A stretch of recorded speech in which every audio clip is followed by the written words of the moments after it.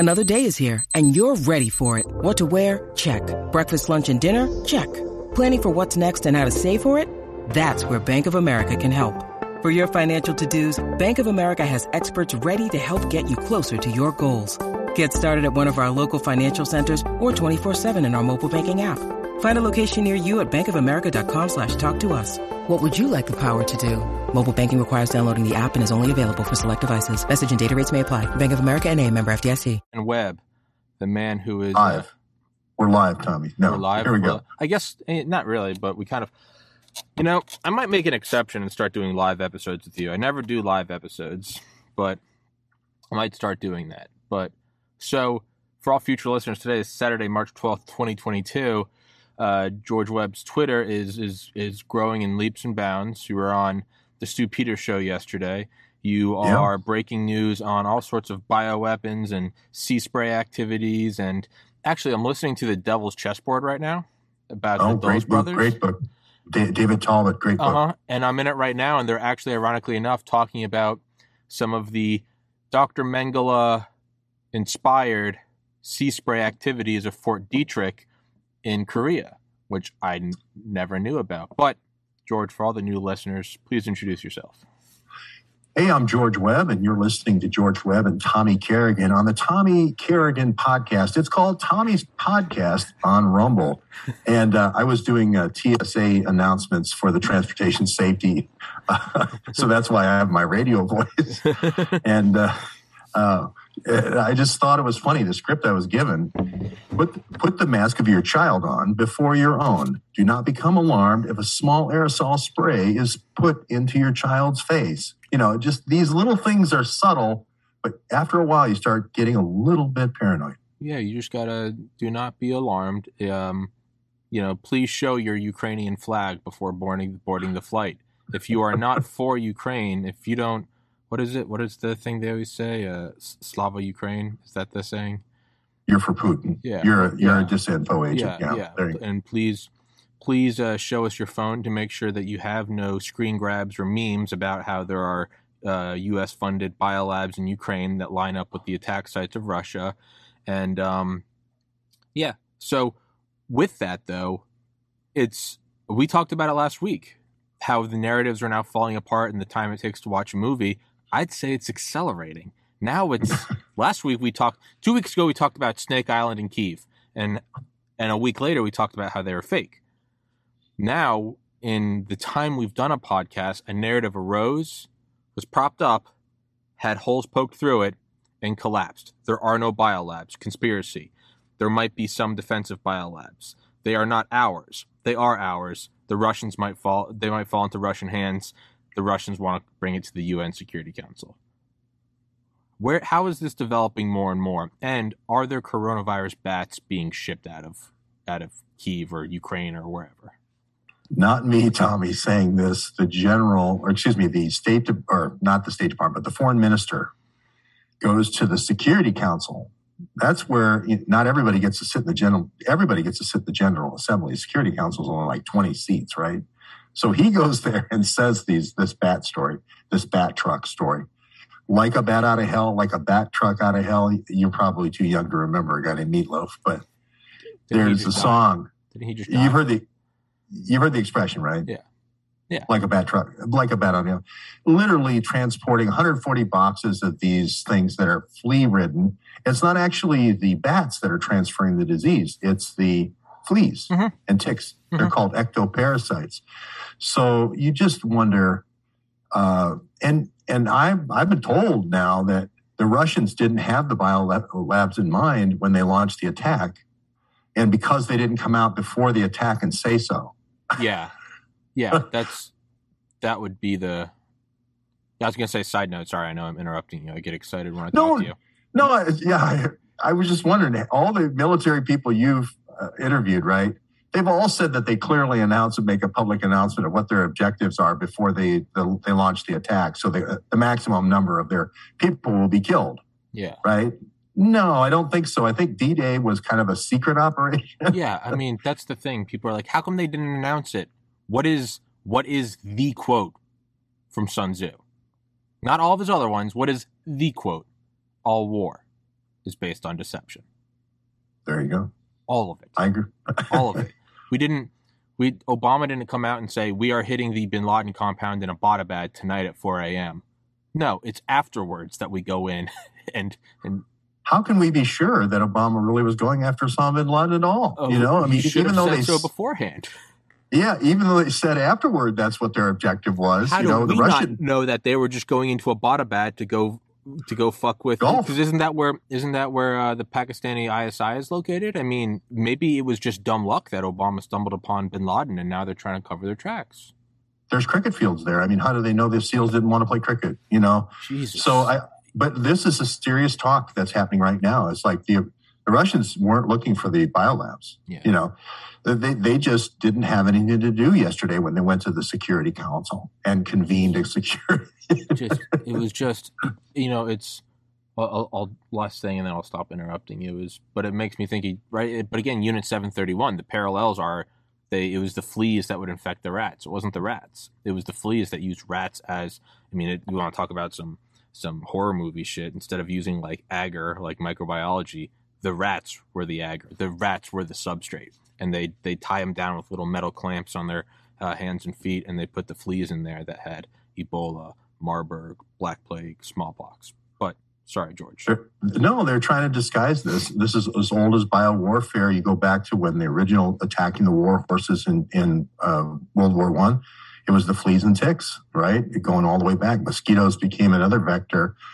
Hanscom Air Force Base in Massachusetts is the key base that worked on bomblets for Korea that you're talking about, all working with the 731 guys.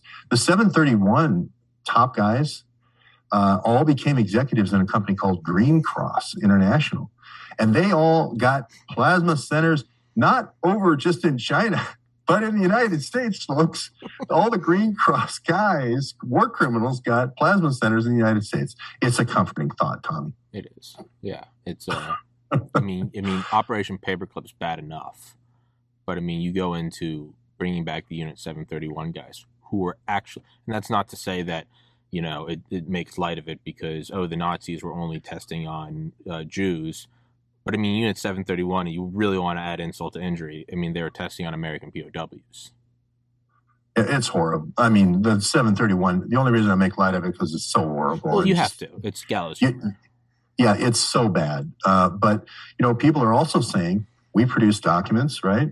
In, the Russian document yesterday, translation. I could only find the French version because the English version was whacked. But actually, somebody translated this for me. That's awfully nice.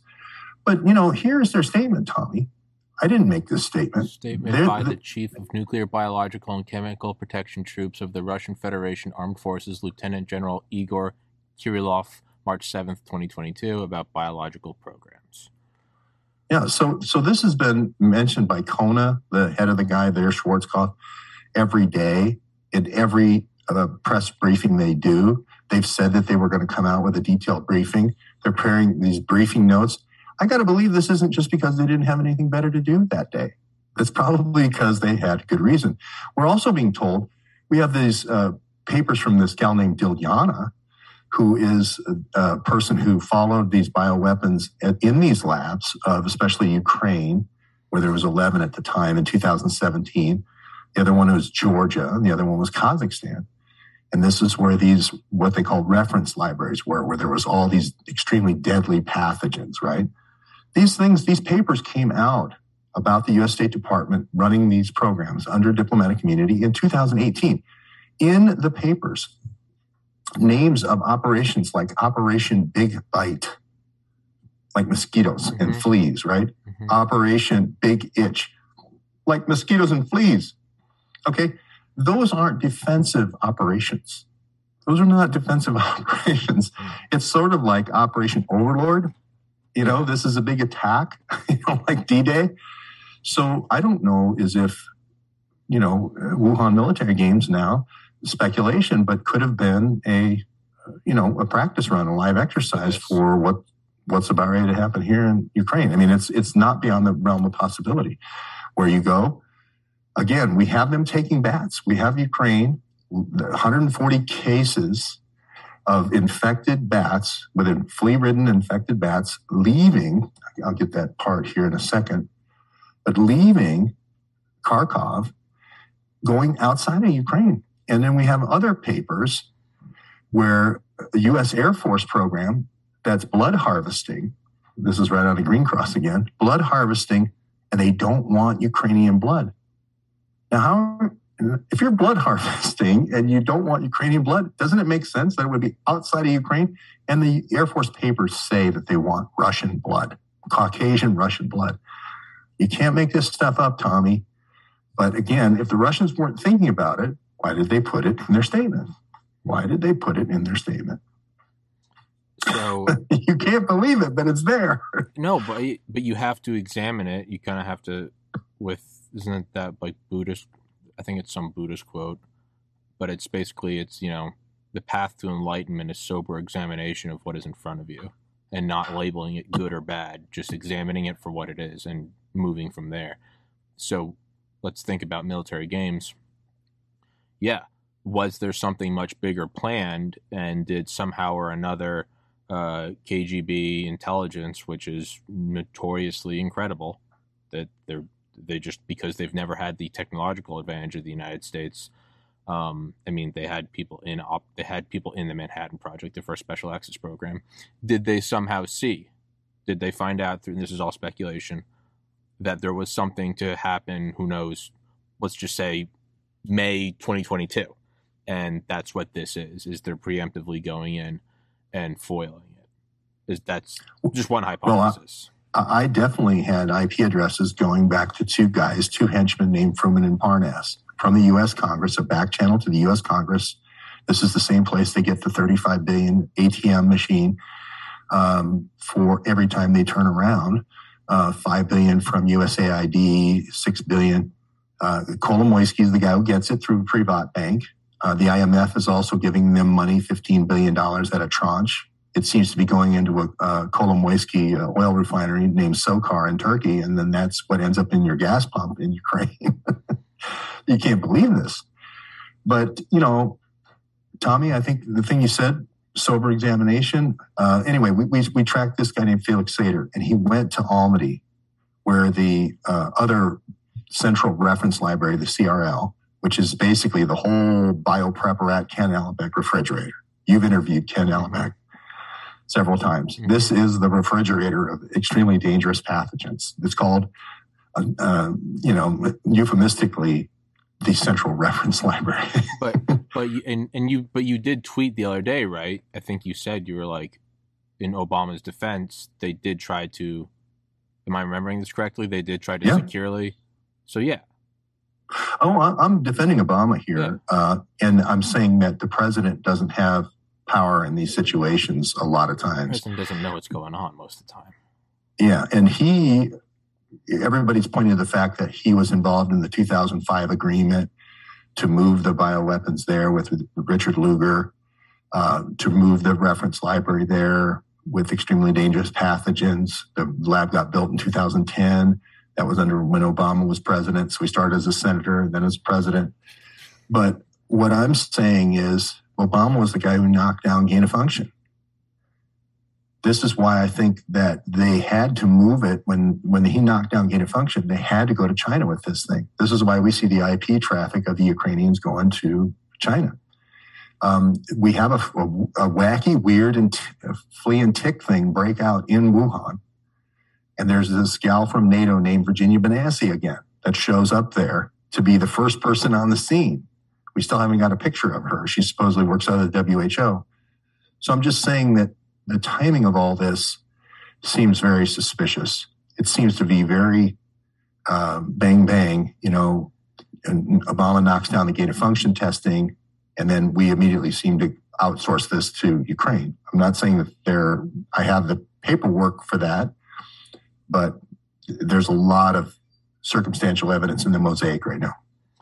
So as to sort of, and as everyone that watches this podcast knows, I do not shy away from wild speculation at all. I believe for a couple weekends in a row, we accused Leonardo DiCaprio of synthesizing COVID-19.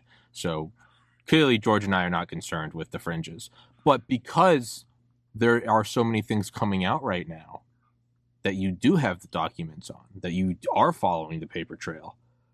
Can we get into a little more of those, and then we'll move on to speculation? But I mean, we have so much meat and potatoes right now. We don't need to speculate about what's for dessert. It's so what is all going on right now? What are the, because you're proving, I mean, Alex Jones is always right. I mean, it's now becoming George Webb is always right. You're proving these things right. So where are we right now? Because every week I have you on, a week later, it seems like you have a crystal ball.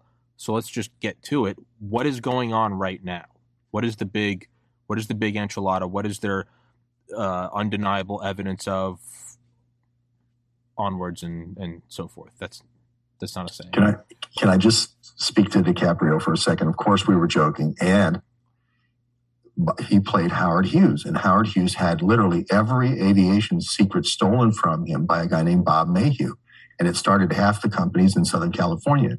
Huge Air Crash, or Hughes Aircraft used to be my customer, had everything stolen from it. Lockheed. I'm talking satellites. I'm talking about missiles, rockets, you name it. Teledyne and not Teledyne, but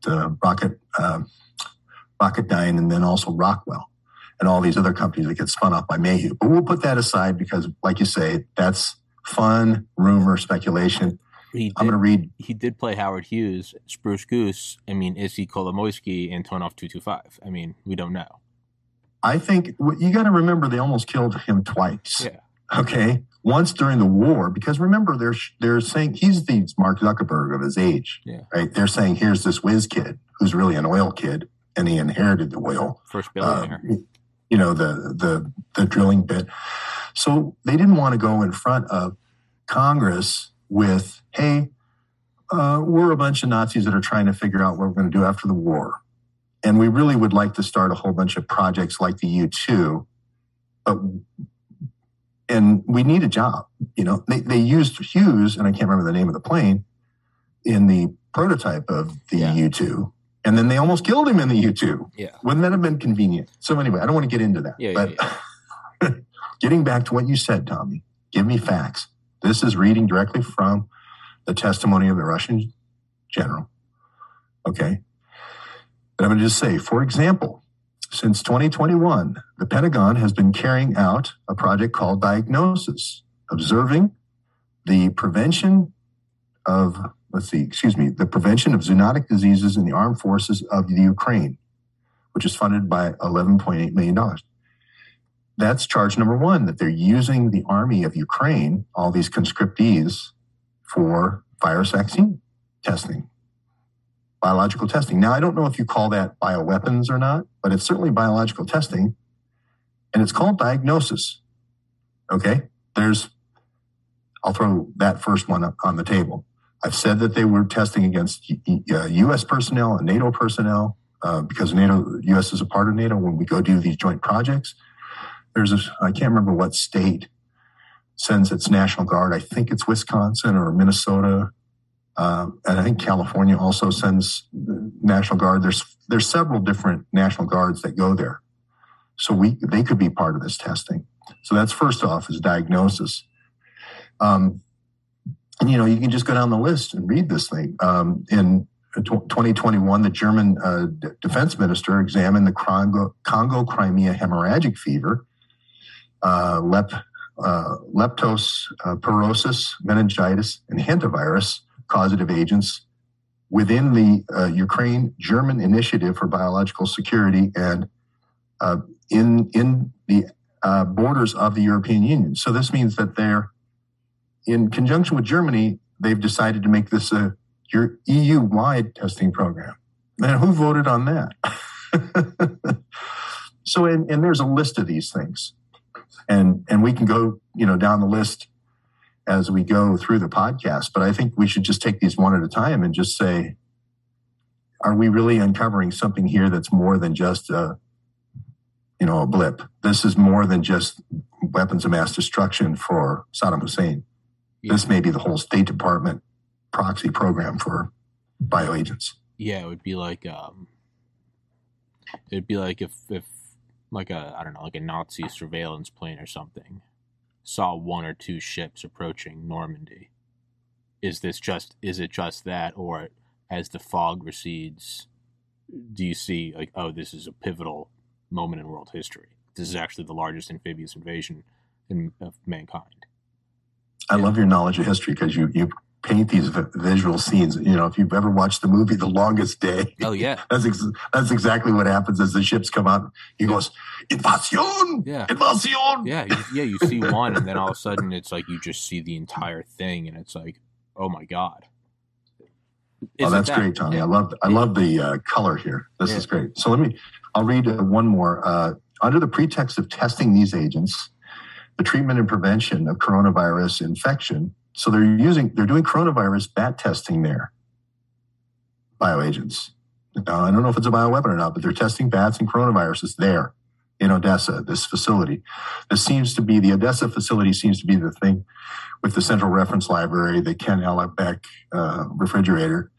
That seems to be the thing that triggered the Russians because that's the one they talk about. And then there's one in Kiev also that triggered them, and they haven't taken. When you need mealtime inspiration, it's worth shopping Kroger, where you'll find over 30,000 mouth-watering choices that excite your inner foodie. And no matter what tasty choice you make, you'll enjoy our everyday low prices, plus extra ways to save, like digital coupons worth over $600 each week. You can also save up to $1 off per gallon at the pump with fuel points. More savings and more inspiring flavors make shopping Kroger worth it every time. Kroger, fresh for everyone. Fuel restrictions apply. It yet, I don't believe. I think that's the next thing to go. And speaking of predictions, my prediction is this. Zelensky, you remain the president. We leave on a 30-day schedule in a controlled withdrawal if you turn over the stuff at that lab. Let the world see this, because the Russians have been double-crossed on this before. They got blamed in Syria in 2014 for Ghouta and Aleppo. And they turned it around and said, no, it's the Russians that did it, when it was actually, in fact, terrorist stuff that got loose from Saddam Hussein, then went to Libya, then went to Syria.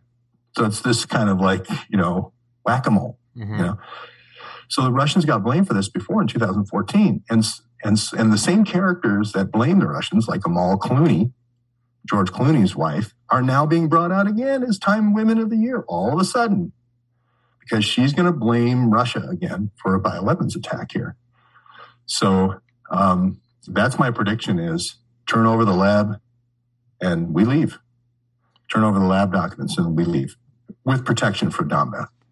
And you couldn't preemptively say 2 weeks ago, this is what we're doing, because they would have scattered, they would have destroyed it, they would have XYZ, oh, crazy conspiracy theorist. You almost have to take them off guard and go, seemingly for no reason, go take Kyiv or something. It seems like a brilliant smokescreen. Yeah, I mean, you got to catch people in the act. Now, what the Russian minister said in this speech at the Security Council yesterday was, we didn't get this stuff. We didn't get the bioagents. We didn't get the vials, if you will. But what we did get is the documentation. We got the papers, and they're publishing these papers. And so some people are saying half glass, half full, half empty. You don't have any vials, so you made it all up, Russian propaganda. Other people are saying, well, the documentation would be the last thing you would save. The first thing you would do is obey Victoria Nuland's order to get all the pathogens out of there, either to destroy them or fly them out of there. I mean, this is easy to just put them up in a helicopter and throw them in the Black Sea. Yeah. So the Russians seem to think they moved them to another location, like a Moldova or, one of the other, Poland would be my first thing. I mean, that's basically where the Nazis kept all the Albert Speer documents. Leave Lviv. That kind of, there's a song there. Leave Lviv. It sounds like a great album.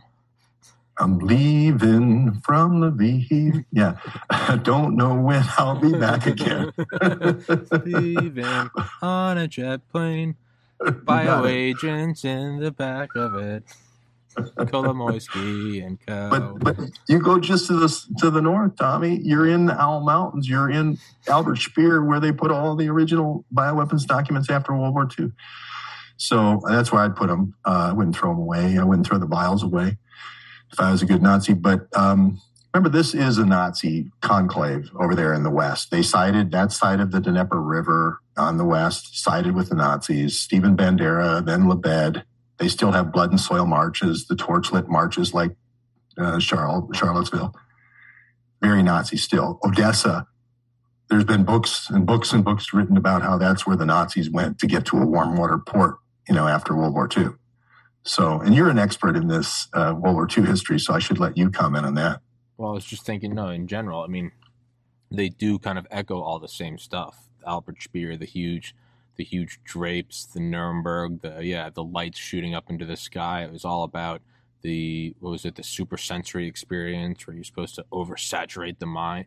They're doing all that. It's not neo-Nazi in the sense that someone's a Republican and you don't like it. I mean, genuine neo-Nazis echoing in the footsteps every way that they can. Like, and the Nazis loved the bioweapon because it was a force multiplier like nobody's business. Sword in the shield. One guy on one boat with one fan and one test tube could kill thousands, and ethnically cleanse Donbass, Yeah. So Operation Sea Spray. So again, speculation, but just saying, Nazis invested in that. So Congo Crimea hemorrhagic fever. There's a program we have the documentation, it's been out since 2018, called UP8, which is Ukraine Program 8. Now, again, big bite, big itch. There's many operation names that were in these documents. But when you hear Ukraine Program 8, you think, hey, there's probably Ukraine Program 1, 2, 3. And now, with these new documents, now we have proof that there is documents. UP8 seems to be Crimea Congo hemorrhagic fever. If you go back to Crimea Congo hemorrhagic fever, where it got the word Crimea was an outbreak after World War II in Crimea. Where it got the word Congo was an outbreak about 20 years later in Africa. As a lot of these Odessa guys started saying, hey, we got to start testing on some populations here. Where's a news vacuum where we can do that on a population? Well, we may as well do it in Congo where there's almost 90% grade enriched uranium. And so, the guy who did the whole exodus of I'm trying to remember his name, Borman sent his son to Congo, to the uranium fields of Congo. And then guess what? When there's a worker uprising, Crimea hemorrhagic fever now becomes Congo Crimea hemorrhagic fever. So that's why I track UP8, but it turns out there's a UP13 now. There's a whole bunch of other Ukraine programs. There's similar programs in Kazakhstan, the KZ1, KZ2, KZ3, who knows how many there are. But we're seeing a lot more supporting documentation come in now to support this Juliana's documentation from 2018. I'm trying to think of, I mean, the Nazi fantasy was always a disease that attacked a certain race. If you could find a genetic marker or something that could just take out, that you wouldn't even need to forget laser-guided bombs. I mean, a disease that could only affect whoever you didn't like, Jews, blacks, or you could choose a nationality. You could go and try to find a distinct genetic marker in there. You got it, Tommy. In the Air Force document that we have, it's looking for markers for Caucasians and Russians, Slavic, versus the more Nordic, my gene line, which is more German and so forth. You just can't believe it. That's what the Air Force documents ask for. We will not take Ukrainian blood samples because you could be mixing in some of our old Bandera, Peter Daszak's dad and the whole Galicia brigade, and we don't want that mixed in. We want to make sure we're getting Slavs, right? Now, one of the early things that this genetic thing focused on was blood type, because people in Asia, mainly O, and the spikes that are actually, like you have the spike protein on a coronavirus, you have spikes sort of like that on your red blood cells. And it all came about because of the bubonic plagues. The A spikes wiped out half of Europe. if you had the spikes, you fought against the plague. Then the second wave, you got the B spikes, and that's why Europeans have A's and B's, or blood type A and blood type B. And some of us American Indian blood types are O's. I think I'm actually B, but I don't know. Do you know what blood type you are? I don't know. I know that despite being translucent white, I think my dad's grandma was actually like 100% like Cherokee Indian. Yep. Which is about like mine. Yeah. My great grandmother. Yeah. I mean, you look at all the lakes in New Hampshire. It's Moose Lake, McGunt Lake. It's Bagog. They're all named after. Yeah, they're all named after just Native American shit. Yeah. So I think whatever that would be, I would imagine O, right? Well, the spikes or the agglutination. There's I think 8 genes and 3 different types, but and you can play with the 8 genes, but usually the A's and B's hang around. They're tougher than the O's. Yeah. But coronavirus turned out, as we know, to be twice as effective against A as B, and then half as effective against O, which is pretty significant. This is the first time we ever tested against blood type. Now, that's not racial. It's not racial, but there are other things on your organs that are receptors on your organs that are used in organ matching, the HLA matching, that also can be used for targeting. And that gets a much more sophisticated, but again, if you know the code, you can target certain people's organs and then not others. But then you need a whole bunch of genomes first so you know how to differentiate. Maybe so I'm not saying that's where it's going, but man, we are seeing documents that are pointing in that direction. Side note, are Native Americans, do they have a higher percentage of O blood type? Yes. I was just thinking I mean, that's why you're here. And that's why I'm banned from YouTube. But I was thinking right, because you do have this, right? There's Rh negative and Rh positive, and then you do have all the sites on organs. That's how you have organ rejection, right? You have to have immunosuppressant drugs. That's why that's why you have to have an organ match as opposed to you can't just get it. And it does seem absurd, but I mean, it's the great Arthur C. Clarke quote, any sufficiently advanced technology is indistinguishable from magic. So yes, I mean, you go back to Napoleon's age, and you drop a laser-guided JDAM from a plane that's beyond the line of human sight, and all of a sudden something just explodes nearby, but there's no artillery for 1,000 miles. That's magic. Or even better yet, you use some like active denial energy weapon or acoustic thing. You bring that back to the Revolutionary War. That's magic. So it does seem like magic. How can you just attack certain... But as we're seeing, as technology marches forward, that is possible. You can do this. Absolutely. Immunosuppressive drugs have to do that. Yeah. Cancer targeting drugs have to do that. Any kind of personalized or precision medicine has to do that. And what it is, just to get it on the record for your listeners and my listeners, it's called the MHC complex, the major histocompatibility complex.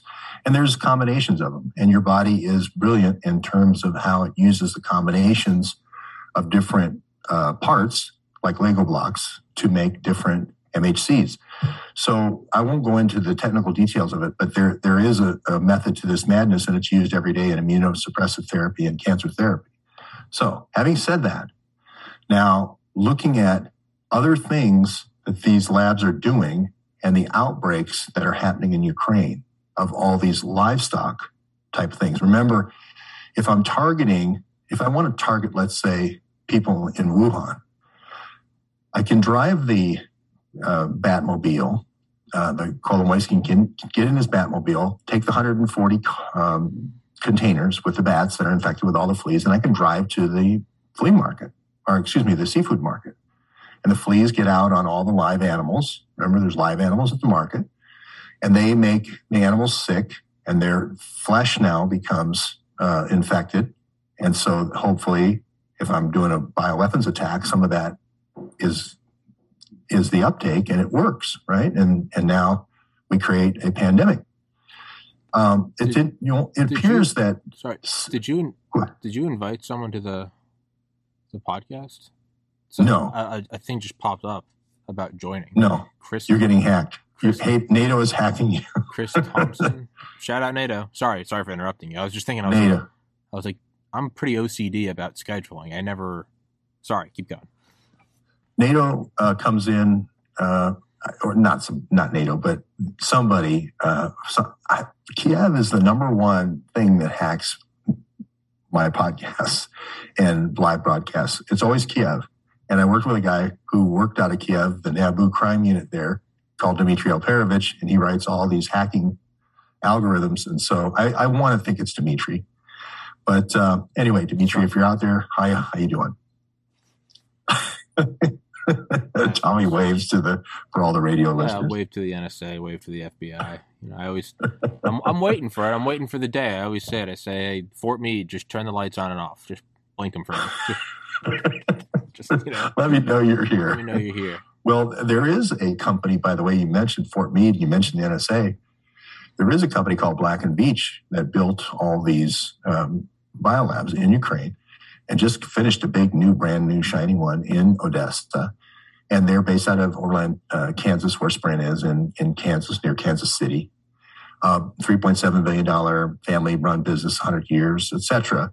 But they do all of the NSA locations. They do one here in Georgia, which is called Sweet Tea. That's the location that monitors all the conversations from the Middle East and North Africa. So they do the SCIFs, the secure communications facilities. So it's obvious that, well, not obvious, but it is true that the people building the biolabs are also the same people who build our most secure communications facilities with the NSA. Now, if you're collecting samples from Elsie the cow, I don't think you need to have a hot wire to the NSA. Just saying. Maybe you do because the Russians could be attacking or something. I don't know. But it is interesting how Black & Veatch, which is typically on the high end of construction, that does the most secure locations, is the same people building the biolabs. Typically, you would only do that if you were housing top secret military locations. And the Russians, in this statement, and the statement before by the other Schwarzkopf guy, I call him Kona Coffee, is Kona Skirilev or whatever his name is. They assess that 2 of the floors on these locations are U.S. Army classified locations. So nobody knows what's going on there. If they could say that it's diagnostics and collection on all the other 5 floors, but you don't know, and I don't know, and nobody knows what's happening on those other 2 floors. And the big question is why, and why are we funding it, and why is Black & Veatch doing the secure tunnel back to Washington, D.C. and NSA if it's not a top secret program? I mean, top secret program. Yeah, why build a SCIF if you're just not, if I had a SCIF in my apartment, although that would be in my right to do that, the reality is like, hey, Tommy, like, don't be surprised if all of a sudden they're paying more attention to you. Because why is there an electronic black hole in your apartment? Again, not going into the implications of that and your privacy, sure, but just at the surface level, if you're not doing anything there, why do you have a SCIF? If you're just collecting pig blood samples, which they've had a lot of outbreaks of swine flu or bird flu samples with the chickens, you just don't seem to need that level. But anyway, let's talk about the pig thing, because African swine flu, again, as the name suggests, you would think this would be something that would hammer African animals, okay? And typically in wars of attrition, low-intensity warfare, the first thing you can do if you want to knock out the enemy is kill their livestock, because then they starve to death. In Vietnam, they used to say you kill the water buffalo that the family has, you may as well kill the family, right? So African swine flu has been used in a warfare situation in Africa. Now, all of a sudden, that shows up at this Odessa lab, right? Now, I'm not saying that they haven't had outbreaks of African swine flu. I'm not saying that there isn't pork that goes from Africa to Ukraine. But the last time I checked, Ukraine had plenty of hog farmers. That's just like every time you see one of these scenes from Ukraine, there's always 10 pigs behind them. Why are we importing African? But whatever, the Russians found it was important enough to mention. And it ties this to taking this swine flu and trying to passage it through various animals, like you mentioned, with the fleas and then the mice, to humans to make it infect humans. Now, why would you do that if it's not an offensive program? Were you afraid that somebody out there who was taking a pig to market might have a chemistry set at home and then might do that? And so now you have to figure out a defense for that? It's a very rare. Yeah, it's, I mean, I get, like, let's just play devil's advocate. I mean, you do have to, right, develop defense, right? You can't have ICBMs without simultaneously developing anti-ballistic missiles or SDI or lasers or, bomb sniffers, or even right after 9/11, right? All those programs with DTRA and DARPA, the battlefield vaccines, like, sure. But this is almost too close to COVID, where we had to develop gain of function to see what happens. It's almost too close to where you're going, hold on. Like, we just saw, again, I don't believe it, but let's give them the benefit of the doubt. Maybe that's really what they were trying to do with gain of function. I don't believe that at all, but let's just say that. Okay. We saw that the road to hell is paved with good intentions. You tried to do this, it broke from a lab, 5 million people are dead. Okay. You're not doing it again, right? You're not using that same logic to do it again 2 years later, where the Russians just so happen to have been invading and found this just by chance. That's kind of where I'm coming down on it. Sorry. No, I like it. I like it. It's like, it can't always be, I call it Mother O'Leary's with the lantern, kicking over the lantern, and that's what burned down half of Chicago. Or Mrs. O'Leary's lantern is what they say caused the Chicago fire. Okay. It's never the fact that I had designs on half of Chicago and putting elevators in buildings on half of Chicago and, buying real estate for pennies on the dollar that wasn't insured land and then owning the Chicago skyline. It's never that. Yeah. It's always Mrs. O'Leary. But if Mrs. O'Leary kicks over the lantern again in another city, now there needs to be a special counsel. Who's Miss O'Leary? Where's she getting her Bitcoin funding from? Is this dark money? You know something? The O'Learys need a little investigation. I'll just read this thing about the African swine flu. Let you make the decisions. Again, they probably had better things to do. They could have been golfing, in New York here when they called the Security Council meeting. But they chose to say, we are considered in that in the year 2007, a strain of African swine flu with high contagiousness was constructed in the Georgian Biological Laboratory, which is subordinate to the Pentagon. So Vistiliana did a big workup on that as well and said there was offensive bioweapons programs going on there. And again, that's right before the 2008 incursion by the Soviets, and also did the Soviets invade Georgia because of this bioweapons attack. Now, this could be precedent. This could be why Putin decided to go to preempt this, because this is top of mind, not me.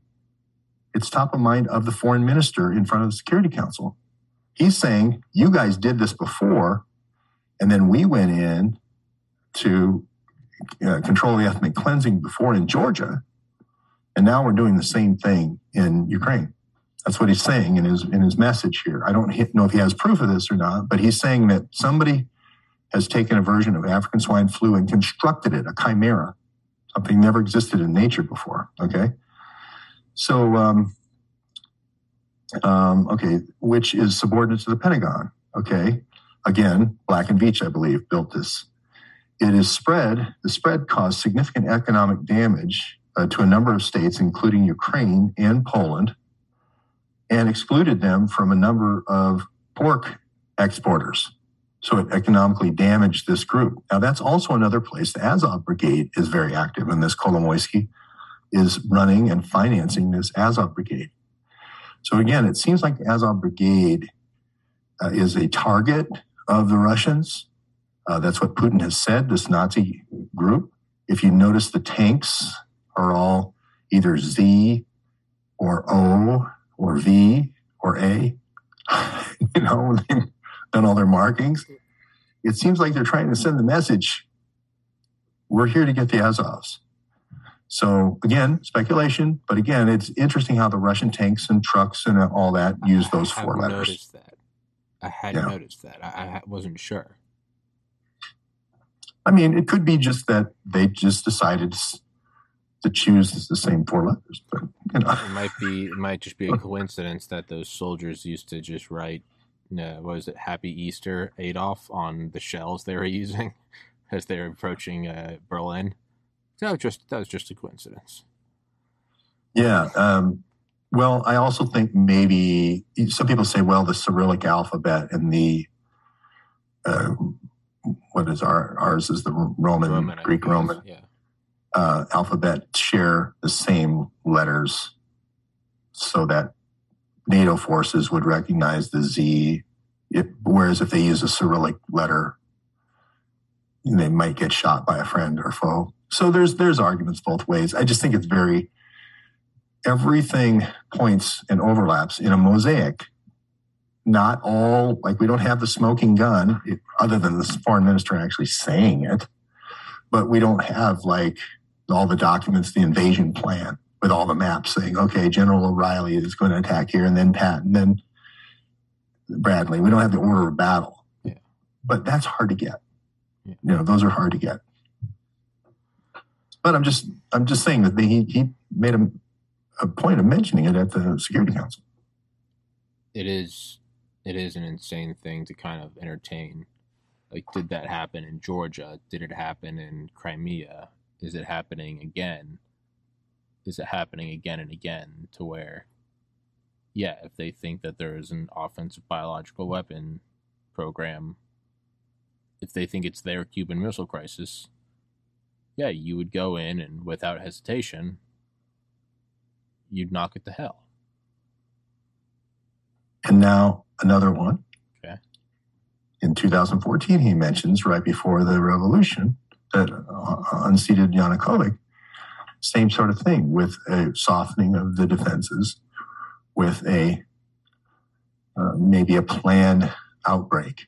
And so he talks about this. At the same time, the activity of biological laboratories that, according to our data, has been intensified since 2014, the so-called Ukrainian healthcare system reforming program implemented by the United States has led to an unimaginable increase in hazard in disease and caused important infection morbidity.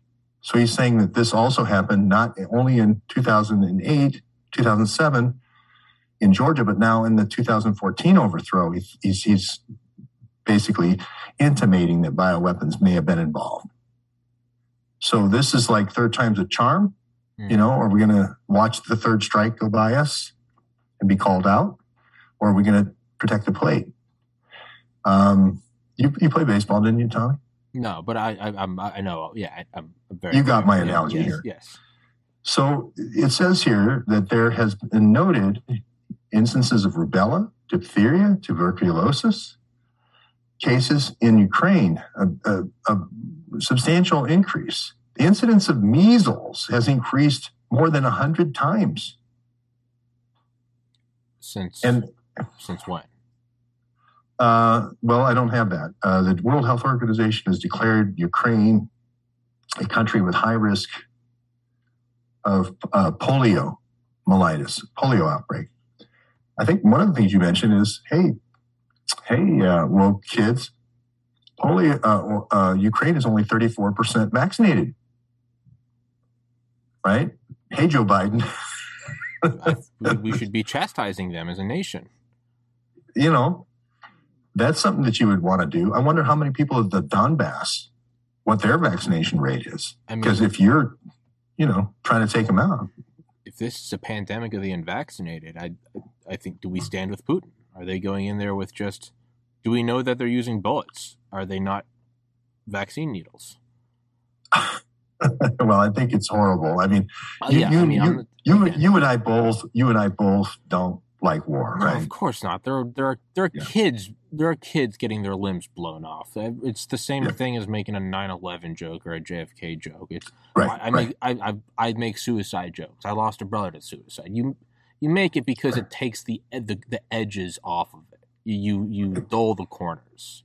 So anyone that gets their panties in a bundle.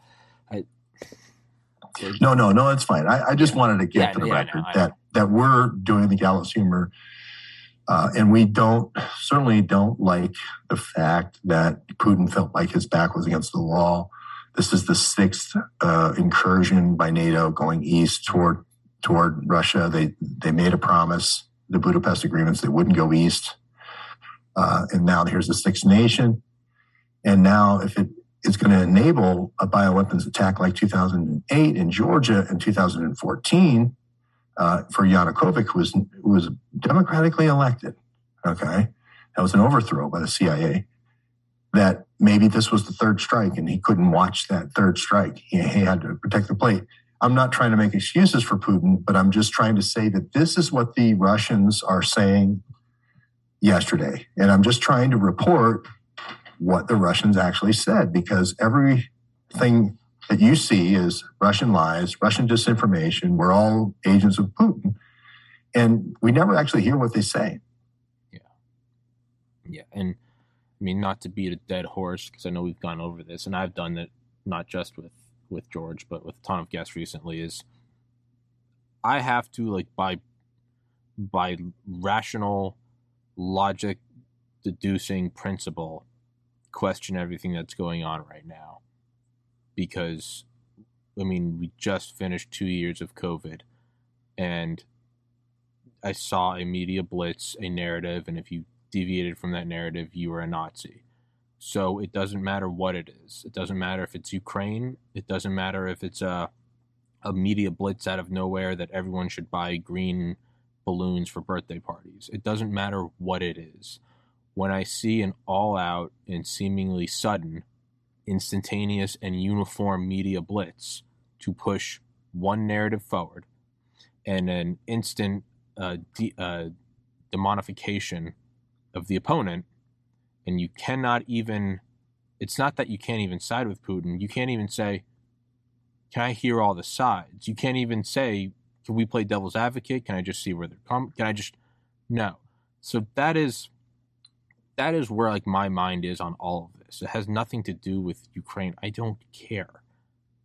When I see all of this, I'm inclined to say we have to start stripping it down to its component pieces.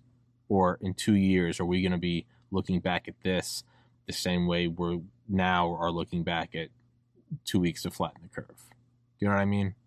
Yeah, absolutely. Tommy, you had a great meme with the monkeys when the monkeys got out of the out of the truck. And just take everybody through that, because then I want to do the bats next. Oh yeah, no, it was right. That was a couple months ago, when it was when they were realizing Omicron wasn't kind of cutting it, wasn't scaring everybody, and a truck full of monkeys that were diseased turned over in Boston or something. And no, it was in mid Pennsylvania. Wherever the hell. It left Boston. Yeah, it was from Boston. Yeah. It was the CIA's B team. It was just it was some bullshit a truck leaving a castle on a rainy night with monkeys with red eyes, and the truck driver falls asleep at the wheel and it flips over, and it seems like the beginning montage of the Powderpuff Girls, or Pinky and the Brain, or a cartoon or something. It's we all know how this happened, or like Peter Parker being bit by the spider. It's like on a night it took a sharp turn and the monkeys came out, and it seems like the CIA's B team. Like COVID, they did COVID pretty well. This was a sloppy sequel. This was a money grab. This was Anchorman 2, right? They came out and they just that's what it was, and that's what it seems like. Is you're looking at it and you're like, is this just demoralization? Are they showing you they don't give a shit? Yeah. But if there are bad... Well, you and I did that show about a month ago, maybe, or maybe it was a little more than that. It was a little longer. It was maybe 6 weeks or 2 months. And you and I both thought we were done with animals escaping, pathogenic animals escaping to create pandemics. We both were wrong. Yeah. Because yesterday, again, I hate to go to the foreign minister, but that's where we get the 140 cages of flea-bitten bats. And these can fly. They're a lot better than monkeys. These are actually flying monkeys. They call the bats the flying monkeys, right? So now we have flying monkeys. But again, it's just a shitty sequel. And now they can fly from the heart of a war, from Marvel Avengers Zelensky to the evil Vladimir Putin. From this cavalcade of forces comes the diseased bats, and it's like, guys, like, can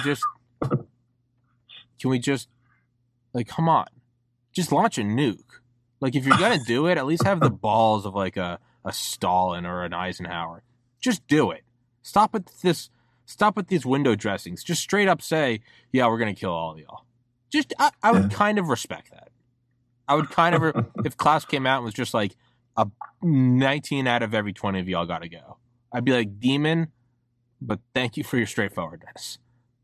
Yeah, but see, if we kill you, Tommy, we can't harvest your B cells, which could then make the best monoclonal antibody for the next vaccine. So we don't want to do that. We want to keep you alive and just make you sick and harvest you. Yeah, it was in the thing. I won't go into it. I won't keep reading, but I'm fine with it. It is something that you should check out, and you can see it on C-SPAN. C-SPAN's the only place that covered it. None of the networks, PBS, nobody. And RT's off the air completely, and Sputnik's not far behind. So we're it, Tommy. I say we keep going into it. George, you know the drill. I'm going to use the restroom. Okay. George, tell everybody where they can find you, where they can find Neighborhood News Studio, your Twitter, all that good stuff.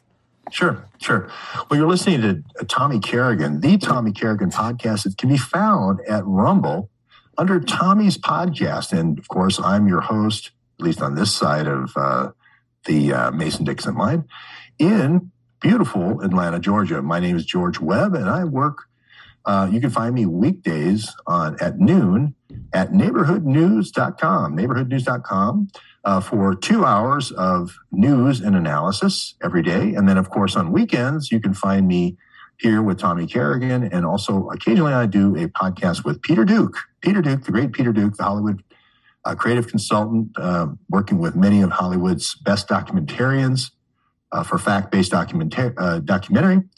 That tend to be on the conservative side. So that's called the Reality OS, Peter Duke. I am on Twitter. Most of my communication to my audience is through Twitter at Real George Webb 1, the numeral 1. I know it's a long story. I got hacked. Everything was destroyed on my Twitter, 4.5 years of work. So I had to end up with a real long Twitter name, Real George Webb 1 on Twitter. And while Tommy is taking a well-deserved break, I'll just point everybody to the source document that I've been reading from. It's called The Statement of the Chief Nuclear, Biological, and Chemical Protection of Troops, Federation Armed Forces Lieutenant General Igor Korilov, dated March 7th, 2022. And, of course, yesterday he presented that same information to the Security Council, the UN Security Council. I actually watched it from beginning to end. And of the folks that commented, I thought, of course, most people said this Putin, this is lies and so forth, unsubstantiated, and just went back to this is a horrible incursion. But the Russian minister did mention the fact that none other than Colin Powell waived a vial of yellow cake to justify not only an invasion with shock and awe bombing, indiscriminate bombing, not precision bombing, but shock and awe bombing of Baghdad, but then also followed it up with a 20-year invasion and occupation, right? So the Russian general did not mention that this was sort of Putin's Cuban Missile Crisis, but we will mention it when Tommy joins us here, when he puts his headphones on. Tommy, you don't need to put headphones on. I'm ready to rock. Well, I just wanted to go over one thing. Oh, you got something you got a shirt that you wanted to show? Oh, no. It's a blanket. I use I keep my air conditioner low. I always have a blanket. Oh, okay. Yeah. I forgot you're in Maryland. Yeah. And you're in the Eastern Shore there. Still cold. Still cold here today, too. I don't want to kid anybody, but I keep it cold year round. It doesn't matter where I am. I keep the air conditioner blasting. Oh, okay. Well, I got some light coming in here, so if I look like I'm suffering a nuclear explosion, don't worry about it. You never hear it. It's just that.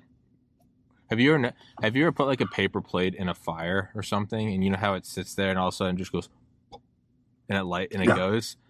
Yeah. I realized, I think it was last summer, or maybe it was over Christmas. I was up at my parents' place and I threw a paper plate into the fireplace and was just watching it. And I realized just how similar that does sound to those nuclear weapon videos where it's the thermal pulse instantly igniting everything. Yeah. I'd never thought of it. The wave of, I was going to say that there was 2 rounds at the Security Council. The member could call the meeting. Russia called the meeting, and then everybody commented and said what a bad idea it was. China kind of made a half statement saying we should send in WHO investigators. Ghana sort of said the same thing. We should send in investigators to get to the bottom of it. Mexico kind of said something along that line, but most everybody said Putin, disinformation. We shouldn't take these charges seriously. But then Russia had a chance to retort. And they pulled out the Colin Powell vial that justified the invasion of Iraq. And they said, hey, not only did you invade, you used shock and awe indiscriminate weapons instead of precision weapons. And you bragged about it when you did that. And then you stayed for 20 years after denuding the country of all the resources. So you're on the high horse right now? Because we think there's biological weapons being used, about ready to be launched against our country in a preemptive strike, and you were not attacking Canada, a biological lab that was put on the border across the Detroit River from Detroit. You were attacking somebody who was 7,000 miles away from your Washington, D.C., or 6,000 miles. Yeah. So he made that point. He didn't make the point, which I thought was even better, which is, what did your President Kennedy do in this same exact room? I love it when you can point to the chair, or you can say in this same exact room, okay, and that same exact table with that same exact coffee cup and that same exact United States over there. Adlai Stevenson sat right in that chair that you sit in now. And he said, Soviet missiles 90 miles from the United States will be a preemptive strike. We'll authorize a preemptive strike against Cuba. Preemptive strike. Mm-hmm. Kennedy also went on national television a night later, or 2 nights later, and said any attack by the Soviet Union would be responded to this as a full retaliatory response against the Soviet Union. So we can't have our Cuban Missile Crisis. That's just for you guys. Yeah. That was the high ground for me. Just like, wait a minute, we've been through all this in the same room. Yeah. Do you want me to roll the film? I mean, it was taken right where you're sitting. No, move over a little bit. Yeah, okay, right there. Yeah. Just remind them that you guys pulled this crap 60 years ago. Where's the even-handedness here? I wouldn't even say pulled this crap. I would say we justifiably defended our homeland and our immediate proximity. I don't think it's crap, because if you say we justify this crap, then that comes, 2 wrongs don't make a right. Right. No, I would say you justifiably defended your homeland. You said that there's our nuclear-tipped missiles 90 miles from your coast. There'd be no advanced warning. Why can't we do. We being the Russians, why can't we do it? I mean, why not? Why can't we do it? I agree with Kennedy. I thought it was the right thing to do. Yeah. A lot of people think that those YouTube photos were doctored by one Lee Harvey Oswald when he was working in New Orleans. I'll tell you one thing. If you look at the launchers now, 60 years later, just saying they weren't ready for prime time. Yeah. They were being positioned, and they were rolling them in there. And I think Kennedy got some. You know what is fascinating, though? Is I think it's in like the last 10 years or so, actually some document came out, not like U.S. declassified, but rather like they found them in Cuba. There were when we said we're going to set up an embargo so that you can't set up like the nuclear tipped, there were already nuclear weapons on the island. I think they came out in like 2011 or 2012. So had we gone in, it actually would have caused nuclear war. There were nuclear weapons, kind of like Dr. Strangelove, Wing Attack Plan R. There were nuclear weapons in Cuba that the Soviets had given them basically authority to use at their discretion. No, we didn't know that until like 50 years later. Thank God we didn't go in. Yeah. Game over. Well, I mean, I ran down this company that Oswald worked at, which he had a Q level clearance. And he worked at this photography company that processed the YouTube Cradles film. And I just found it interesting because he was at a YouTube site in Atsugi, Japan, that then he came back and worked for a photography defense contractor. And at the same time, they were trying to convince Kennedy not to invade Cuba. And the deterrent was, hey, wait a minute, you could trigger a nuclear war. And that's the only reason Kennedy didn't press the button and do what, not a Bay of Pigs low-end invasion, ragtag United Fruit type invasion, but a real invasion. So, which would have not been good for the United Fruit growers, because United Fruit wanted all the oil and sell off all the oil rights to Rockefeller. Alan Dulles was saying, hey, we're going to clean up if we can make this a private war. If we make it a public war, we're going to have, military administrators here, but nobody's going to make any cash. Yeah. So anyway, that's a diversion, but this is the same sort of thing where this isn't even 90 miles over water. And Key West, let's just all be honest with each other, it's part of the United States, but man, that's stretching the definition. It's united, but those keys are about 2 lanes wide for about 30 or 40 miles. I think if we cut it off and let it go, it wouldn't kill the economy. Now, I love Key West, but the 90-mile thing is always thrown around. It's really a lot further to Miami. It's a lot further to Tampa, than the 90-mile figure. But this is 2,000 kilometers of shared border between Ukraine and Russia. Well, that's what I was going to say is, although the 90-mile is kind of like a bullshit thing, let's just give it to them. Let's say it is. Let's give into the American propaganda. It's still 90 miles, and as you pointed out last week, it's 90 miles over water. Now, that doesn't matter for missiles, but you would see, if they ever tried to do anything, you would see them coming amphibious. You'd see them from the horizon. It's much different than a 2,000-kilometer land border, where you could legally just walk right on up, not do anything. We're just not touching you. I'm not touching you. But that's what we're seeing right now. And you made that point last week, though. 2,000-kilometer land border. And there's trade. The key point I'm making here is there's trade between the two. So you could drive a truck and it's hanging meat, and you don't know that it's bats until they open the door. And then the bats all go off into the barns, and they're full of fleas, and they flap at night, and the fleas fall onto all the farm animals, and the farm animals infect the meat and the people working on the farm animals. And pretty soon you have these breakouts. And one of the things the Russian minister said again, and I can't go through all of the breakouts, but there's just been one livestock breakout after another of novel new diseases, new combinations, new novel diseases that have never been seen before there. It's almost like you were emptying out the whole Ken Alabeck biopreparat refrigerator and trying something new every season. I'm not saying that's what happened, but it has that cadence and metadata. And again, it's a lot more likely that you would get something that you'd seen before, like flu every year with a variant, but not something completely new and novel that nothing works. And now we need to do a rapid prototype and development of a new vaccine. Usually it's tweaking the old one. So I think you were saying last week, you're saying Russia's got to deliver evidence. Is the sun getting in your eyes? You're saying Russia's got to deliver evidence. They have to. That's why my last 10 minutes has not been Tommy Kerrigan quality. I'm going to just say, literally, the sun was in my eyes. You can that's an excuse. I don't care. Go close your blinds. I don't give a shit. I'll monologue. Yeah, no, George is the sun's coming through the side and blinded him. That's why I live in my cave with my moving blankets, and it's blacked out. There is no sun. I control the light. I am my own God complex in my corner.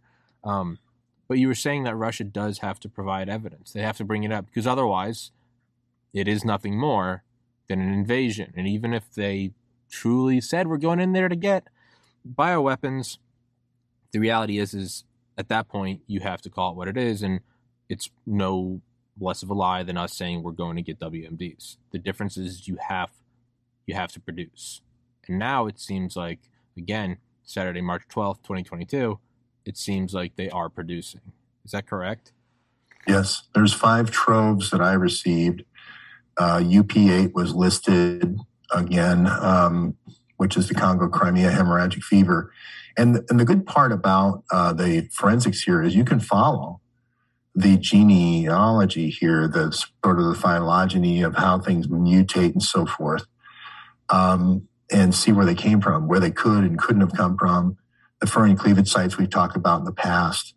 And then there are certain proteins when they show up out of the blue where the thing's been living for, African swine fever has been around since, I don't know, the 50s or something like that. And it all of a sudden sprouts a new mechanism for making its own proteins. And again, it's that same remdesivir ability to block the ability to make new proteins. So it's a catch-all for everything that they announce. It has that same signature of here's Warren Buffett, here's the remdesivir, here's Sovaldi, another Gilead drug. Again, these are being tested there in Ukraine over and over. And it just seems like they keep going back to this sort of Nazi, I don't want to say Nazi charm, but it's the same shield mechanism, which is this thing called RDRP, which is RNA-dependent RNA polymerase. RNA polymerase, all that means is I can make my own proteins. It's sort of like if I got my arm shot off, I could make my own arm and regenerate my own arm. Pretty handy for a virus, right? If I can stop the ability of the virus to basically grow itself out from a heart, and I could stop that, then I stop the soldier. Okay? This RDRP is that mechanism. So every virus that uses RDRP, uses RNA polymerase, can be stopped with this sort of charm. And that's what the remdesivir has. And that's why I keep thinking they're testing the remdesivir over and over and over again for Ebola and HIV and Corona, and it never works, and they never care because they want to know that it stops the virus. In Corona, it comes up with this non-specific protein, the protein's inside the cell, not outside the cell, in a non-specific protein, 12, I believe it is. But it's one of the non-specific proteins that nobody really talks about.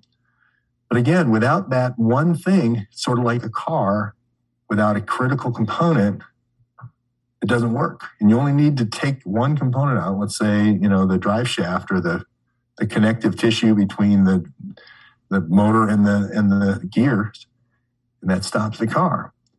So it does, the feel of this, when I look at all the Sovaldi testing, which is the anti-Hep C drug that Gilead's testing there in these labs. There's many labs doing testing in Ukraine, by the way, not just Gilead. And then the remdesivir, it seems to always go back, to this RNA making capability and inhibiting the RNA capability with the new vaccines. That's what they're working on in Odessa. No speculation here. Again, we're encroaching in on what it has to be from several different fronts, sort of like the walls are closing in on what they have to be doing. And that's how I'm approaching it. So I don't know if that makes any sense, Tommy. No, but no, it does. I can only imagine that's kind of where this like defend Ukraine hysteria, because this wasn't here in 2014 with Crimea. Maybe I'm just not remembering it. I don't think this was there in 2008 with Georgia. It seems like this hysteria to we need to defend, we need a no-fly zone, it seems like they're protecting something. You're really freaking out about don't look in there. Don't look behind that door. I don't care about these other doors, but don't. And it seems like that's where it's all coming together. Do you think COVID was purely Wuhan, or is there going to be like a wild card in here? Is there going to be a plot twist? Are they going to find that there was, and this is again just kind of throwing it out there, are they going to find gain of function SARS-CoV-2 research being done in Odessa? I think we already know that the bat corona stuff has been done in Odessa, and Kiev is going to be the one that really, when Putin takes the lab in Kiev, this is why I say Putin wants that lab. He's not going. You haven't seen down there by Maiden Square. They have the cams on it all the time. There's nothing going on down there. There's no action. There's no shooting. Nothing. People are putting some sandbags up and whatnot, but Putin isn't. He's just not moving toward that. He took the command and control center, the army base out by the airport where the zoo was, but that was it. And I think he's trying to find where the other base is. I don't know that that's published. I call them the triggering bio labs, the ones that might have triggered the invasion. One is certainly Odessa. The other one they said Lavrov said was Kiev. The foreign minister said it was Kiev. I don't know the address. I'd love to know the address, because if I was trying to predict the pincer movements coming forward and the double envelopment movements that are going to be thrown down, it's going to be around that lab. Now, people can say whatever they want on the internet. We're just doing analysis and reading the tea leaves as we see them. We're not making any claims like we can predict the future. We're just saying, hey, given the state of the chessboard, here's the next move that I think is going to be made. And that would prove to the world, I think Kiev is kind of like the last capturing closing in on a king, in this game, in this chessboard game. What are we going to see, do you think? Are we going to see Zelensky, if he is, let's give him the benefit of the doubt, maybe he's not entirely a CIA shill. If he truly is looking out for Ukraine, do you think that if Putin were to give an ultimatum about giving up the labs and we'll completely go home, do you think Zelensky would do that? Because now it would be in Zelensky's power to stop the slaughter like that, and he would have to take it. Well, I don't think Kolomoisky would let him. Yeah. Because he is kind of put in there, installed by Kolomoisky. I think Putin, you're very much on the right track of a diplomatic solution, though. Is you give me the labs and you give me the paperwork. I know that the chemicals are gone, but you give me the paperwork like we got from the other labs, and we can prove our case, then we go home. And I don't think Putin wants to unseat and is looking for a regime change like we were looking for with Saddam Hussein. I don't think that we're looking for that. At first it seemed like it was that, but now I'm taking the Webb hypothesis. I think this was entirely about labs. Well, look at where the airstrikes were. Yeah. I mean, let's say you wanted to go, there's 11 labs and they're distributed all over Ukraine. you're going to have special forces need to go in physically on the ground. Yeah. You have to take out the local air support, helicopter air support. Otherwise, your Spetsnaz are going to be ground beef. That means you have to take out the air cover. You have to take out the MiG-29s and 31s. I think they only have 29s. So that was the first thing. It's kind of like air canopy, got to go. And then the helicopters, air dominance is achieved, and now Spetsnaz can come in. And you're going to have snipers after that, and that's small shoulder-fired rocket with the laser thing. It seems to be their way of taking out, doing the echolocation on the sniper and just taking out the whole little apartment. And that's why I think you do have 325 civilian casualties. But that's a really low number when you consider the civilian casualties in the first 7 days of shock and awe, or first 14 days of shock and awe in Iraq. Or 20 years, 1.5 million.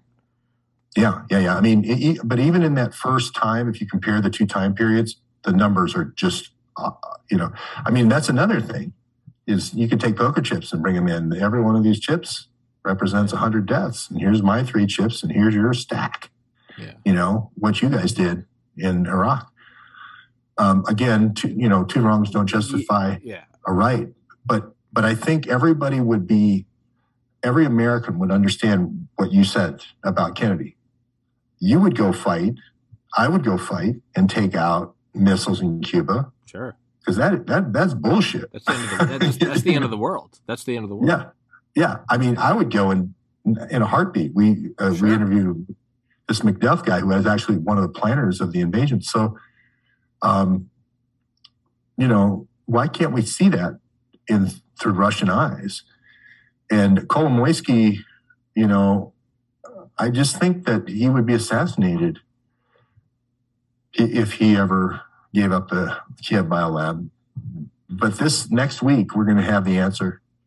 And there's these 6 tranches of documents that are in Russian. And unfortunately, the way the document is, I can't translate it in chunks.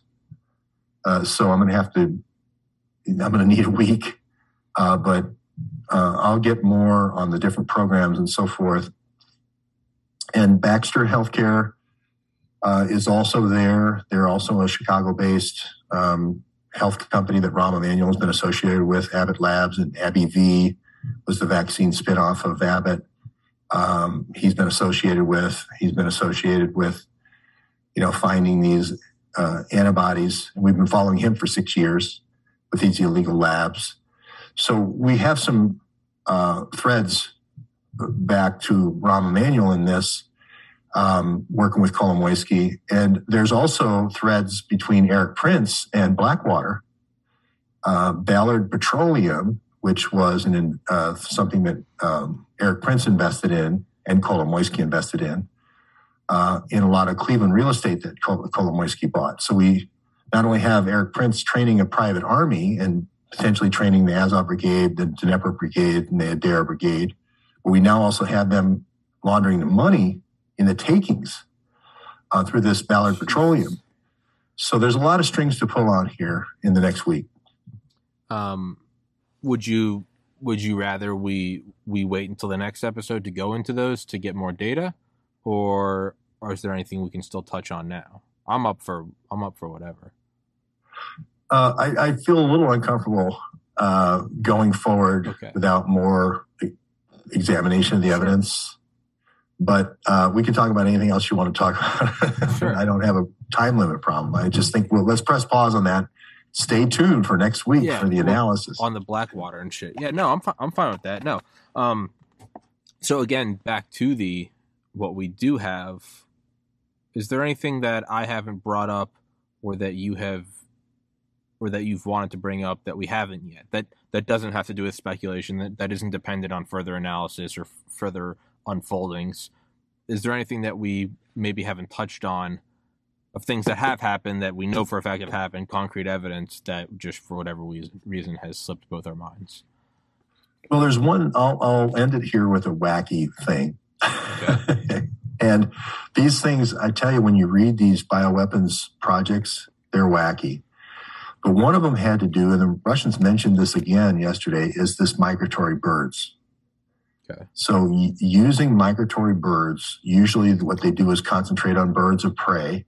I mean, birds that are prey, like, geese and ducks and so forth that are hunted and go into the food supply, and infecting them in one place. And then when they migrate back north, then they take their, you just can't believe that you would have, this is, was read out by the guy in front of the Security Council that they were trying to do this with bird flu. H5N1, H3N2, or H5N1, wasn't there a H1N1? There's combinations of both bird flu and swine flu that have been put together, so I'm not sure on which H's it is. I thought maybe H3N2, but I could be wrong. Could be H5N1. But using migratory birds as an offensive weapon. Now, this goes all the way back to carrier pigeons in World War I, and it probably goes all the way back to the Battle of Kafka or Kaffa with the Muslim hordes and the Ottomans and the Christians at Constantinople and St. Elmo's Fire there and the Battle of Malta, Siege of Malta. So, I mean, animals have been used for a long time to vector plague and so forth. Plague also was cited. Anti-plague stations were cited on the Russian border as well by the Russians. So there's just some very historically very old Knights of Malta stuff that is being brought up. And I'm wondering, is this one of those deals where we're going to get all the real documentation out and we're going to leave a treasure trove of stuff to throw you off, like you say, deception, Sun Tzu, I don't know. It sounds so wacky that, you can't believe it. I don't think any of it's wacky. I mean, what is all of this at its rawest form? This is posturing for power. Forget Cuban Missile Crisis, forget Ukraine, remove the names from it. What is it? It's defensive empire, be it ours, be it Russia, be it China, be it whatever. It's posturing for power. And after this, then there's bigger pictures, right, where you're posturing for, can we take on an entire other nation? It's global hegemony. It's the oldest game played, and it's been going from, the first place leadership trophy has been passed from empire to empire, Spain, or Britain, or France, or Egypt, or China, or whatever. When you remember and realize that that's what this is, nothing is off the table, all the way up to global thermonuclear war. So the idea, when you accept that a possible outcome, that it is technologically possible that right now a button is pushed and a 200-foot tall missile goes up to Mach 23 and it's carrying a thermonuclear warhead, or 10 of them, each one 100 times, 1,000 times stronger than the one on Hiroshima.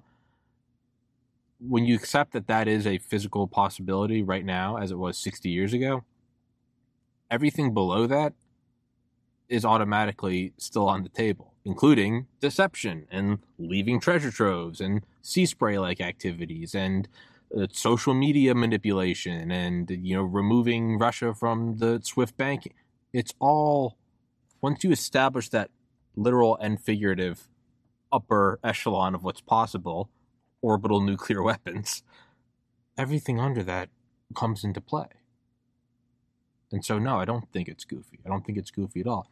Do you think, because Russia's not existing in a vacuum, the CIA is in there, do you think we might release a bioagent preemptively and then say, this is what Russia's trying to cover up, is they just released this bioagent on the innocent, stunning, and brave people of Ukraine, and now they're trying to say it was the United States, but the reality is they did it. Absolutely. And sometimes I think, is this whole thing just I hate to say Rothschild or Rockefeller. A Schwabian play.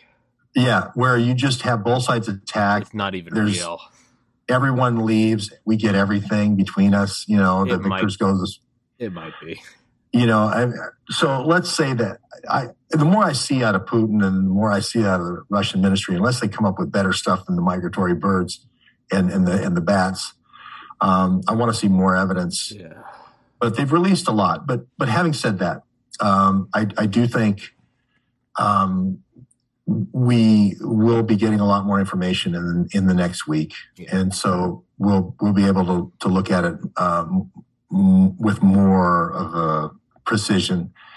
And I was going to mention to you a couple of other things that the Russian minister said, but they're slipping my mind right now. I just think calling a Security Council meeting just doesn't happen that often. No.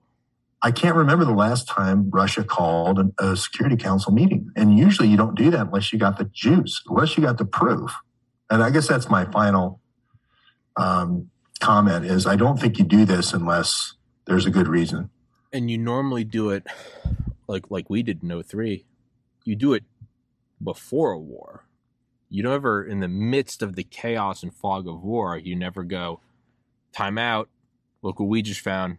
Look what we just found. You don't do that. That's what's kind of absurd. And wasn't Russia censured? At that meeting, they were censured? I thought they were censured by the UN. I could be fake news. I might be wrong. That could be true. I might have missed that on the No. I don't think you did. Regardless, they're calling for the meeting. Regardless of the censorship, that's absurd. Yeah, I think maybe in Syria 2014 they might have 11 of the 12 members of the Common Independent States signed a declaration in 1991. Oh, that's the 11. Well, when did Russia become a member? 1991. The Russian Federation became a member of the Security Council. And of course, that was, so I'll have to go into the history here and see when they voted, but it just doesn't seem like something you would do unless you had a substantial amount of proof. Maybe it is trying to justify their actions. But Russia blocked Security Council actions on Ukraine. I don't know what those would have been, but there it is, United Nations News on the 25th of November. So there's certainly, it said that UN Security Council made a resolution to immediately stop and withdraw all of its troops, stop the attack, which was one day into the attack. 193 member General Assembly, but the Security Council is obviously a much smaller group. I'll have more next week, but it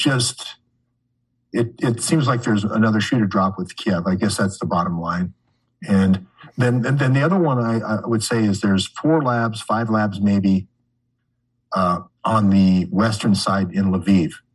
Lviv on a jet plane is maybe this theme of next week's, because there's 3 labs out there. And anytime I see like the ones in Kiev, an animal, monkey, and human all right next to each other, that to me says passaging. And that may not be true. It may be just the fact that they build them all together and it's easier to get parking lots for medical students. I don't know. Maybe. It's near the train line, but that's also a perfect place to go from, monkey to mouse to monkey to human. And we saw that same thing in South Korea. So in Australia with CSIRO, so it's just a repeating pattern that is here in the United States. We had the monkey experiments up in Bethesda here in the United States at the Naval Hospital there in Maryland. These pathogens, that's the other thing. The Russians, maybe that's what I forgot. The Russians had said that these new survivor B cells and blood samples were being taken back to Bethesda for evaluation and the Naval Hospital for evaluation, meaning they were, available to be leaked to pharmaceutical interests for developing monoclonal antibodies. If you find the one guy who lives and 99 die, that B cell becomes extremely valuable as a monoclonal antibody. So I think we got a lot to talk about next week. Yeah, and not only that, I was kind of on a side note. I'd been thinking, like, you think of how valuable like a human body is, right? You think of just how, I mean, you can't, not yet, but I mean, that's why there's a pretty penny on organs. That's why research is so expensive. That's because we have all those pesky rules about how you got to do it on animals and not people. But if you think about like the marriage of corporation and state, or at least the backdoor uses, you know, like the revolving contracts with the military industrial complex, or think everything about the Dulles brothers. One thing I've just been thinking kind of on a side note for the last couple months was like an extraordinary rendition program in the CIA, where, I mean, you're taking someone to Tunisia and putting them in a basement, and they're never heard from again, and they get rid of the body. If you were a smart person, an evil person, but if you were a smart person, once you were finished with your torture and trying to get intelligence out of them, or even if you're just in Guantanamo, no, you'd want a black site. You wouldn't want any records. Why would you not have like a contact with Big Pharma and be like, hey, male, 38 years old, you know, whatever, of Arab descent, you know, you got anything you want to test on him? Why go through those pesky $15 billion FDA trials? You send over your own black team, go in there, you get that data, and now you are that many steps ahead of your rival pharma corporation. It's one thing I always absolutely. think. This has been done. That's another thing the Russians said is not only being done on the military in Ukraine, but military in NATO as well. These tests were being done. And go back to the Jews in the Holocaust. And you know what's interesting is somebody mentioned this to me is, you know, talking about the Owl Mountains and all the bats and so forth. And a lot of the Jews worked in underground facilities, caves, man-made caves, like Nordhausen, Mittelwerk, and all that for the U-2 and stuff, or for the V1, V2. That they had to have a mammal that lived and could survive on insects in caves. They couldn't use the pork model because they need grass and sunlight. Yeah. They couldn't use the bird model because the birds wouldn't. So in order to conduct the underground testing, you had to use bats. Plus bats are regressive on the phylogenetic scale, that they don't have an immune system like the developed mammalian immune system, so that you could grow anything you wanted in the bats, they'd keep multiplying. Mm. So if you were working in the Nazi labs after the war, bats were your only option. So your knowledge base around bats as a reservoir would be really good. And now after the war, you could bring it above ground. But again, if you want to stay covert, you've got to make the bats a part of your daily diet, as it were. And, I went to Columbus, and we went to where these two guys that seem to be running bioweapons for Kolomoisky were, this Fruman and Parnas. We have the IP addresses. We have their clearances, the whole thing. They're also going to Redstone Arsenal. They're also getting their DIA credentials at Fort Huachuca. They're also going to China before the breakout, the live exercise at the Wuhan games, the military games, these Fruman and Parnas guys. And they're going to a place called Battelle, Battelle Labs. Oh, God. And they manage Fort Detrick. I know it's just a wacky coincidence that it's Battelle, but it is. That's where they get these two Ukrainian guys have their clearance. So, we need whistleblowers. I ran into one in 2017 and said, the Bidens are doing the energy. They're not doing the nefarious stuff. That's all the farther they would really tell me. Gave me a little bit of indication that it was in Ukraine and it had to do with Warren Buffett. I thought it meant oil. I thought it meant uranium in Kazakhstan. It turned out that was right, with Hunter Biden going and getting Kazakhstan uranium from Warren Buffett. But also my partner didn't miss it, but she was honing in on Gilead. Gilead's remdesivir, Gilead's Sovaldi. Gilead is all these things that provide this kind of Nazi charm. So to get out of jail free, or whatever you want to call it, the universal vaccine. So that's a lot all this is kind of the potpourri at the end where I really haven't formulated any theory or anything, working theory. I'm just saying it's just interesting information. Yeah. But this is how you get to, it's kind of like how the sausage is made is whenever you look at something and someone figures something out and you go, oh, put another coin in the George Webb was right jar or the Alex Jones was right jar. What you're not seeing, though, is the very messy process of, what we've been doing, you and I have been doing this whole podcast. We're just throwing out ideas. And most of them in a year we'll look back at and go, oh, God, that was so wildly off the mark. But that's how you approach the thing is you create models and you have to kind of remove ego and embarrassment. And you just have to realize, like, I'm probably wrong. But by removing those constraints and the labels of misinformation, it allows creativity to flow, and you can just start taking different approaches at it. You go, maybe COVID was a dry run for a genetic-based genocidal vaccine or virus against Russia, or maybe this is who knows? Maybe this is Russian disinformation, or maybe this is big pharma doing black site research. Are all probably wildly off the mark. But by doing that, and by not really having any reservations or embarrassments about it, and being okay with being wrong, that allows the mind to kind of open up. And it's like what they say about the importance of like business owners or like military tacticians. They always say, like, think about your biggest existing problem as you're falling asleep, because as you fall asleep, the existing kind of constraints about reality. I got to sit up straight. I got to, make sure I make eye contact with George. I'm sitting in a chair. I'm thirsty. As you are in bed and you're kind of unleashing like the shackles of culture and you go to sleep, you're also unleashing your mind. They always say, just do that. That's why you get those, you're falling asleep. What's like the stereotype? You're falling asleep.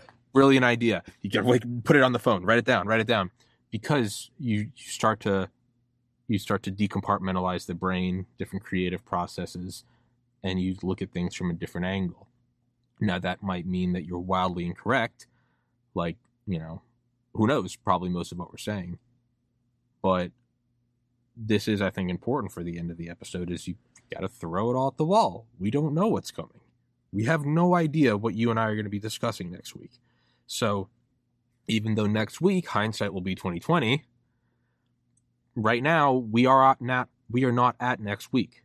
There is an event horizon right in front of us, and we see a bunch of different possible things forming in different shapes and ideas, but we don't know what it is. So for me, I would say let's just kind of go with final speculations. I would say, given everything we have, and given that whole rant that I could be wrong, I feel like we're going to see there are two most likely things, and it's either a complete expose of what the lab researchers are doing, and it's going to shift the narrative, or we're going to see a preemptive release of a bioagent by the CIA. Obviously, we won't know it's the CIA, but you'll know it's the CIA, and that will ratchet up the demonization of Russia. Those are kind of my two immediate theories. What's your immediate theory, George? And then we'll wrap it up.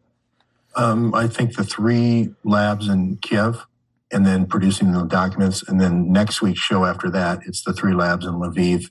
Maybe throw in Ternopil and throw in the one that's to the right, it's like Vizhnitsia or something like that. Those 5.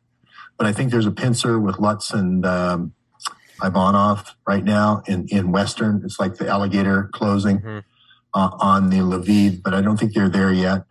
But I do think they're closing in and ready to make a deal in Kiev. We'll see what happens. We don't know. The great George Webb, Wuhan Webb, and that's your rap name. And okay. It's Wuhan Webb and Tommy Moisky dropping our new album, Leaving Lviv. And Leaving Lviv, I love it. That's our backup plan for eventually when the CIA comes after this. George and I will be going underground, fleeing to another nation and becoming B-rated, low popularity rappers of Wuhan Webb and Tommy Moisky. And driving a bat convoy truck on the weekend. And driving a bat convoy truck. That will be our thing. All of our fans will be Batmen and women. It'll be a whole trope. And see, this is important right now because what we're doing now is by throwing in that last little insane sentence, I'm also setting up George and I's insanity plea so they can never pin us on anything because now we are plausibly insane. I think I made it before then. I think I made it. I think I made it before I even ever met you. So we're good. Okay. Very cool. Yep. Well, ladies and gentlemen, I'll put in the kicker here. The great Tommy Kerrigan has been discussing podcast with George Webb. You can find him at Tommy's podcast on Rumble. And you can find me, George Webb, on Twitter at Real George Webb, the numeral 1. And follow us and join us next week for the answer to the test. Yeah. And I will, as always, all those descriptions will be my brain's cooked. All those links will be in the description. And George, I will upload this episode ASAP. I will get it up immediately. And yeah, thank you so much, my man. I'll text it to you when it's up.